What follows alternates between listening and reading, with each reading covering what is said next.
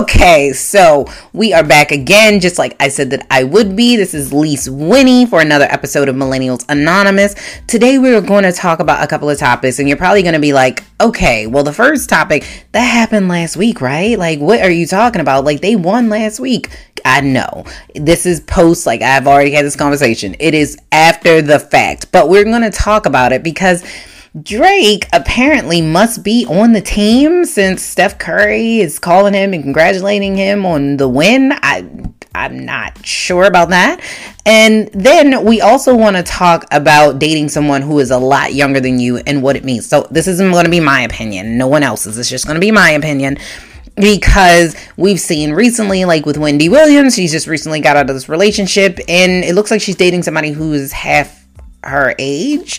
So we'll talk about it and what that means, or what I believe that it means. It doesn't necessarily have to be your opinion on it, but I can talk about what I believe. And then we are going to talk also about the interview of When They See Us Now. So it's not the actual series about When They See Us, which is the story of the 5 young men who were given the title of the Central Park 5, who have now been exonerated. And they went back and they talked to the actors, and then they also talked to the real 5 young men that were exonerated for the crime or the rape and the assault of the young woman in New York, Central Park.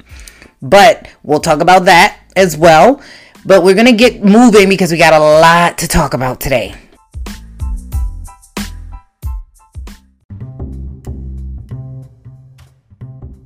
So we're going to talk a little bit about the final series. So I'm not going to dig super deep into it, but we're going to talk a little bit about it. So if you haven't watched yet, which is unfortunate, I don't know why you would save the final series, but Toronto won. Yay. So if you didn't know, the Toronto Raptors won. I don't know what this means. Like, do they get invited to the White House, or do they go to 24 Sussex Avenue in Canada with the Prime Minister, Justin? I don't know.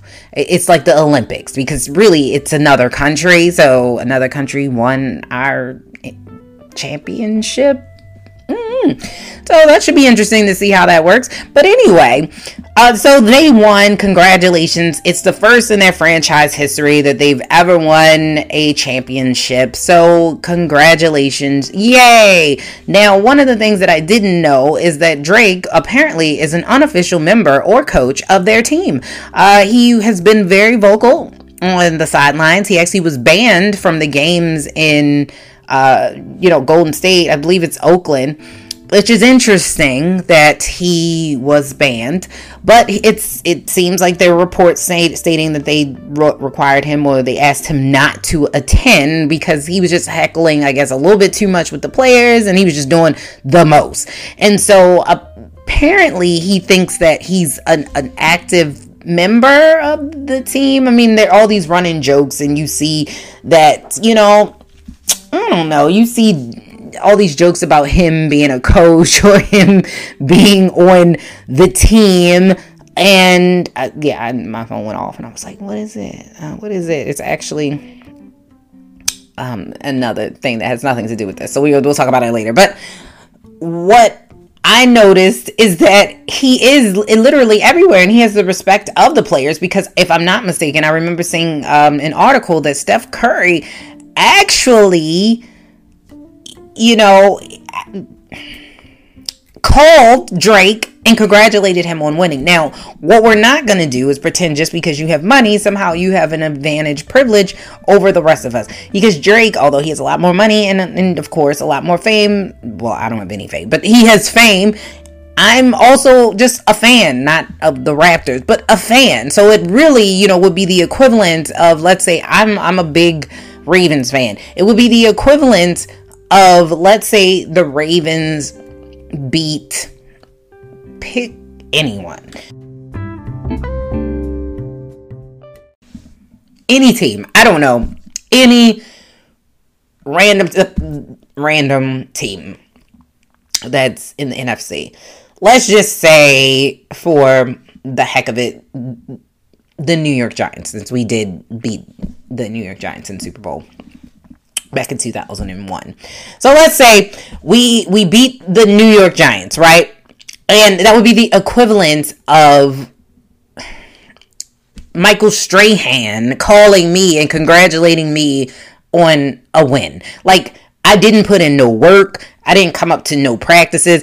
I didn't see Drake dribbling no balls. I didn't see him, there. He wasn't, on the court. I didn't see no threes from him. I'm going to need for people to not congratulate him on a win that he had nothing to do with. So let's just put that out there. When Drake is a fan, he is not a player. Okay? So let's just nip that in the butt, because we don't need other celebrities being and doing the most. Like, he's doing the most. Now, whether or not the curse is broken, I don't know. Maybe it's broke. I don't know if he really, I don't believe in the actual curses, but just being in the art of saying that and being funny, I think it's broken. Let's just say it's broke. But if he goes to another game or whatever and they lose, then it's back on. But for now, we're just going to say that it's broken. His little curse is broke. However, I think because he was wearing the other team's jerseys that he gave them the curse. Because if it wasn't for Durant going down and Klay Thompson going down and they had a couple other people that were injured, if it wasn't for that, I don't think the Raptors would have won, to be totally honest with you. And I was tired of seeing Golden State win.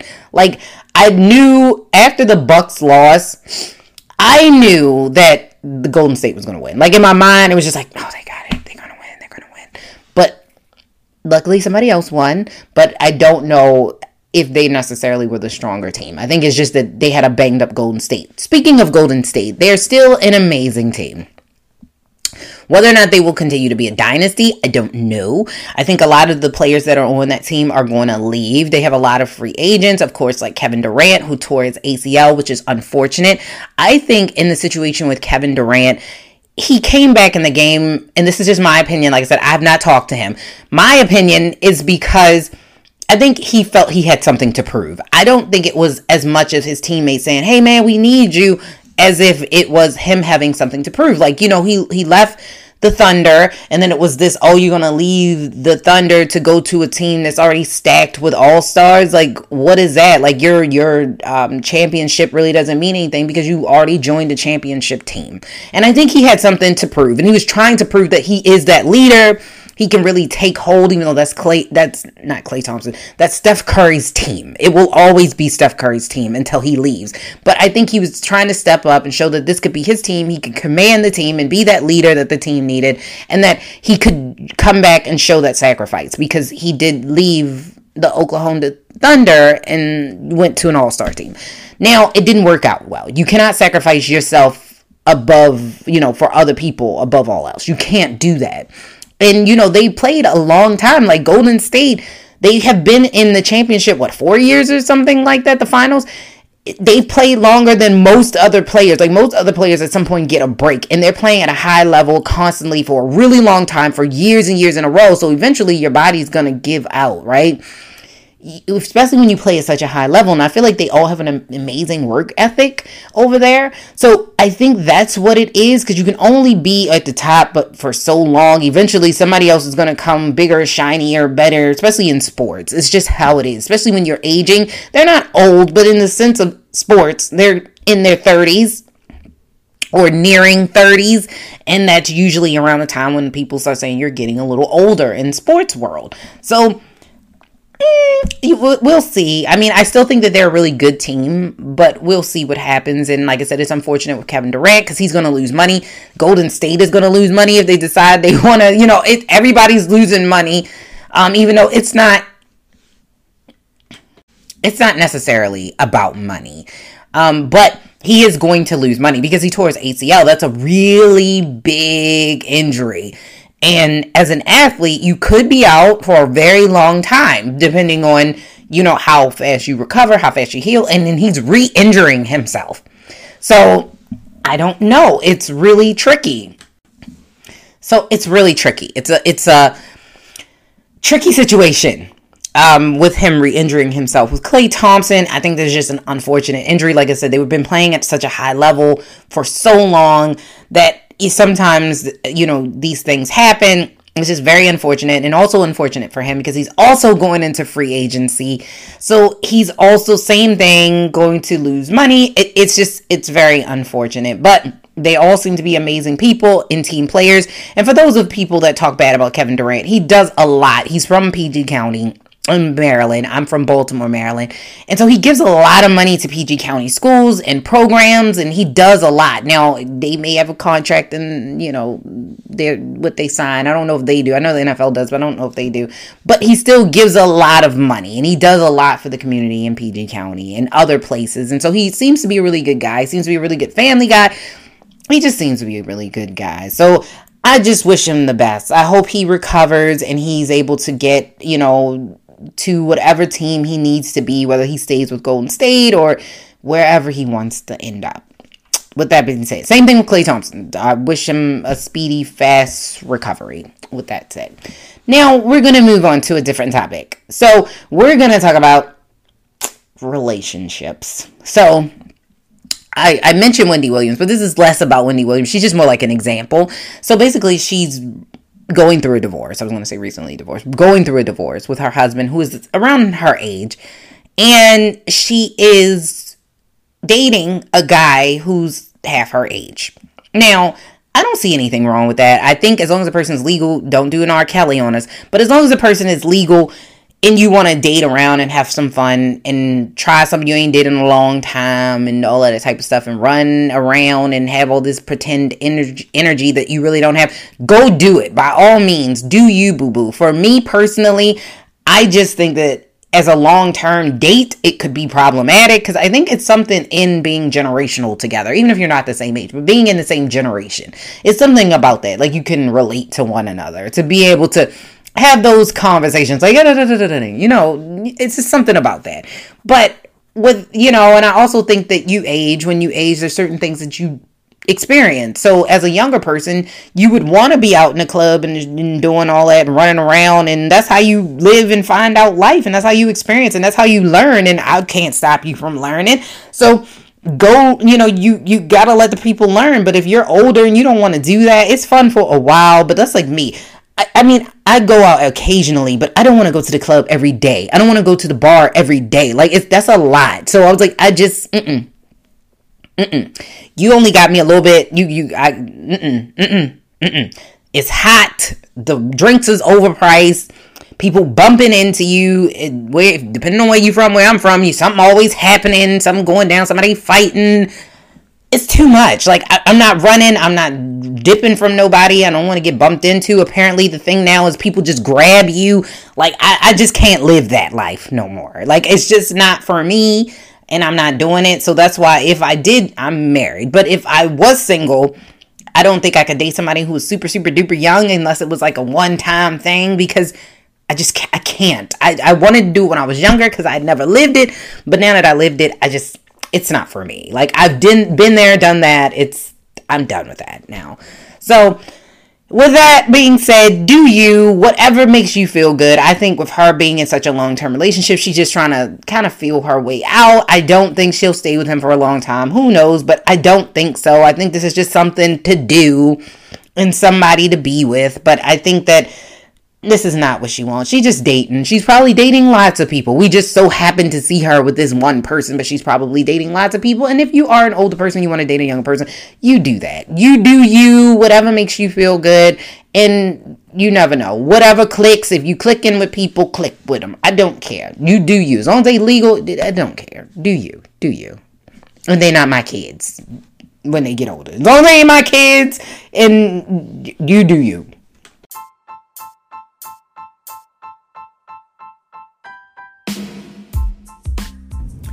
So let's talk a little bit about the interview When They See Us Now, it was executive produced by Oprah and I believe Ava DuVernay. I'm not sure. I know that she was there, of course, being interviewed by Oprah. Oprah was the interviewer. They had all the actors there. I think that, all of them did an amazing job. I love Niecy Nash's performance, and it was like, of course, like a mind blow. Because I know Niecy Nash from Reno 911 and all of those other comedies that she's Soul Man and all this other comedies that she's been in. So to see her in a role like this was like a mind blow. And she's an amazing actress. She embodied the mother of Corey Wise. And I don't remember his name, and I feel bad, but the actor that played Corey Wise in the movie as an adult and as a child was amazing. He told that story, and he showed the pain, and he showed the hurt and the struggle, I think, better than anyone. And you really got a sense of the injustice that was played on these young men. And with this interview, it does talk about the series a little bit, but it's mostly about, like, half of it is about the movie itself and how the actors felt. And then the other half actually talks to the exonerated five, which, you know, should be what they are called because they are not the Central Park Five. That was a term that was given to them. It is a label. It has a negative connotation. And after watching this interview now, you know, I see why. And I've also watched an interview with Corey Wise, who says that he does not like, if something has the name Central Park Five, he doesn't want to be a part of it because he doesn't want to be lumped together, because he said they were not friends. They didn't even really know each other, except for him and Yusuf. But the rest of them, he didn't really know them. And they didn't experience what he experienced, which is something that I learned when watching this interview. So, you know, when Raymond first approached, you know, Ava DuVernay, who is the director, writer, and she did a lot of other things on the series, he asked her, you know, to, one, make the series or movie, and then two, he said that Corey's story is different and it should be told different. And I think that's why his was last, and it had the biggest impact on everyone. All of the stories were equally as heartbreaking and as wrenching and as eye-opening, but I think that Corey Wise story was the most devastating. And being able to watch it, you see the trauma unfold, and you also see how compensation doesn't end trauma. And they said that. All five of them said that. They said, you know, the compensation, although it helped, you know, with paying bills and stuff like that, it didn't stop the trauma. I think out of everyone, even though I feel like Corey, and maybe it's because he was not as vocal, he seemed like he had been through the most. But from watching the interview, and it might be because his mother recently passed away, and Kwame McCrae seemed to be struggling the most with the trauma. And I think this shows you about perspective, because we can't live for anybody else. So sometimes I see people say, oh, I wouldn't have acted like that. I wouldn't have seen that. I was like, but you can't live life through somebody else's lens, right? So everybody's perspective is different. And his perspective was so different, you know, of what he went through. And I couldn't have been him, you know, to be, I think he was 14 or 15 years old, and to be put in a prison system for something you didn't do. Therefore, not only did his father leave, you know, and for whatever reason his father left, we will never know because his father passed away, but his father left. And then, you know, he had the abandonment, and then he had the loss of security. He says these are young kids. You know, you're a teenager. Teenagers don't think things through fully, and then one day you're a teenager, the next day you are an adult. And so he had abandonment, loss of security, and then now he has a loss of trust, because you're also taught to trust the police. And the police are the ones that put you in jail and, you know, kind of coerced you into signing something you didn't even know what you were signing. Loss of trust. And to be put in the prison system, because Oprah asked, and I don't know why you would ask this question, I felt like it was kind of inappropriate, but she asked, how did you survive in prison? And he said, I got more aggressive. And that is the complete opposite of what prison is supposed to do. It is not supposed to take someone who was not aggressive and make them aggressive or more aggressive. That is the complete opposite of what prison is supposed to do. Isn't it supposed to reform? And the sad part about that is he didn't even do it. He was innocent. He didn't have a choice but to embody that anger. You can see it in his face. And it probably could be also that his mom recently passed away and he felt alone. Although he has 6 kids and a wife, but no one else was there with his perspective of what happened to him but his mother. She was there with him through and through. She came to visit him. She was there with him. Although him and Raymond seem to be very close, it's a lot different when you live your own story. And now she's gone. So he feels those new feelings of abandonment and alone. And to watch the pain on his face is a lot. You know, to watch the pain on all their faces it's a lot. And to be in a situation where you would never think that I would be accused of something that I didn't do and then be accused of something that you didn't do is a lot. I think it shows a lot about the media, how important the media is, because the media took this story and it made it into something that it wasn't, because it just took the words of pretty much the prosecutors and the police, and it just fit the narrative because there were so many things going on in New York City. And that's why the media is so important. So if you're getting into the news media, it is so important for you to tell the truth and be a truth teller. If you're going to be a journalist, get rid of the bias and just tell the news. Because that's not what happened in this case. And they were already tried in the court of public opinions before this even happened.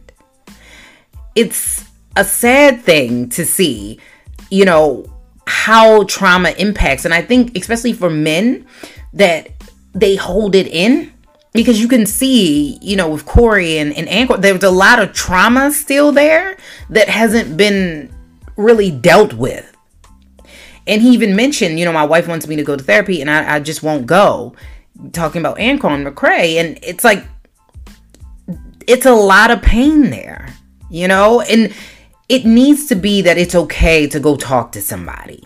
If you need to talk to somebody, go talk to somebody. That is quite all right if you don't feel okay. That's why you're going to go talk to somebody.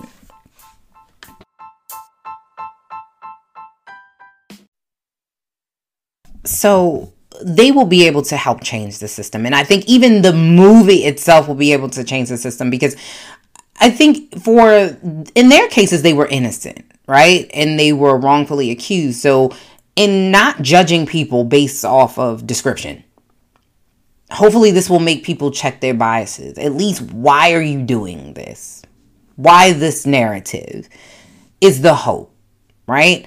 But I think that they'll also be able to help with people who maybe did do something and they're coming out, because now people will look at how, because one of the biggest things I took from it, because you know that being inside prison is not fun and it should not be that way. And they should not treat people as, you know, less than human. Like they mentioned even in the interview, the part where the air conditioning was broke, which actually happened in New York not too long ago.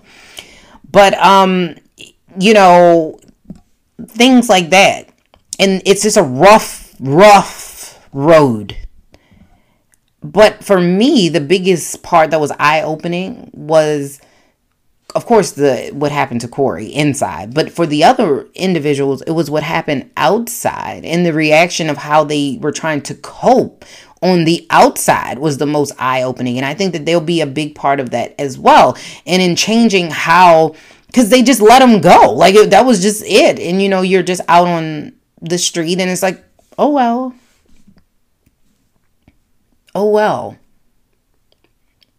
you know. And one of the only things you can't get back, you know, for them in their cases, since they were innocent, was time. And that was something that they mentioned time and time again. It was like, we can't get those years back. We can't get that time back.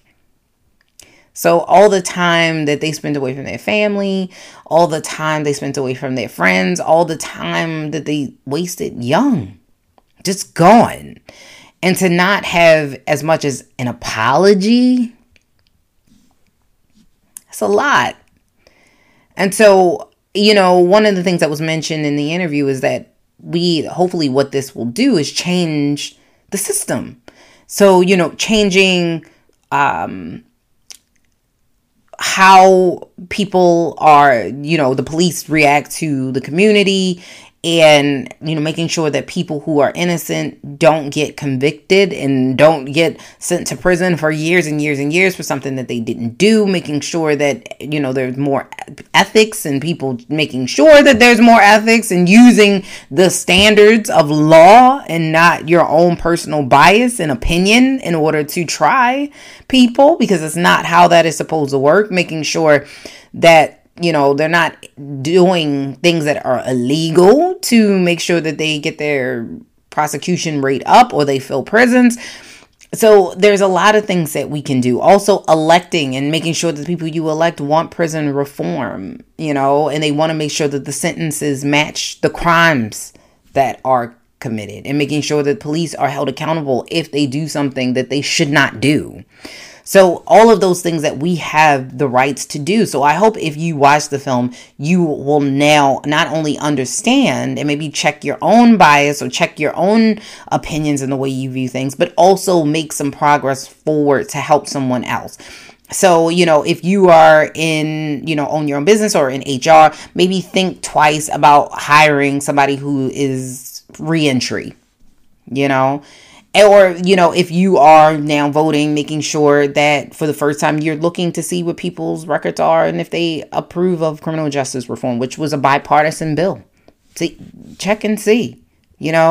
These are just little things that you can do in order to make sure that there is change that happens. And if you're a part of an organization, make sure you see if you can reach out in some way to grab people, one, before they get into the system.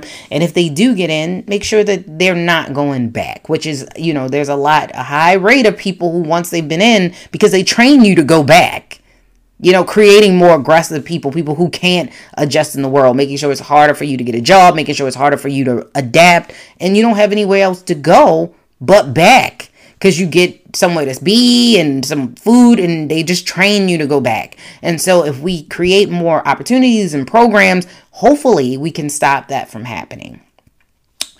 But it's an amazing film. And like I said, with making sure that people get what they need on the way out doesn't necessarily apply in this case because they were all innocent. And like I said, hopefully we can make sure that that does not happen to anyone else, and that, they are following the law. If you get pulled over, the police officers and the prosecutors, they are following the law.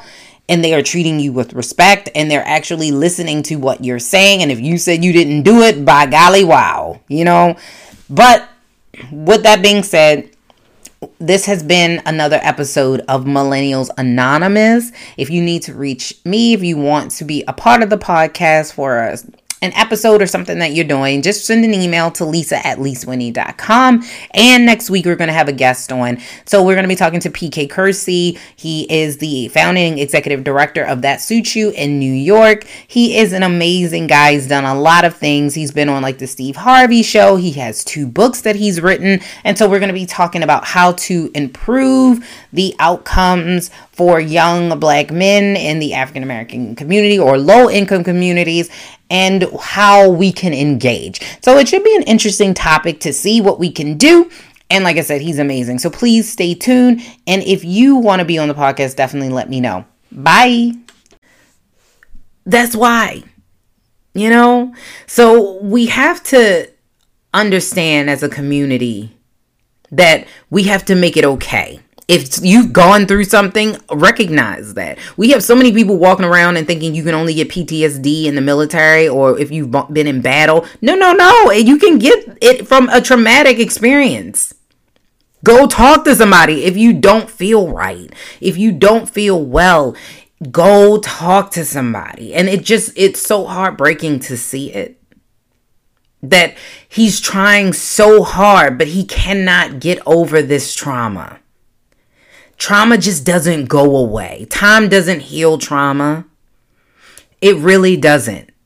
Working through it heals it.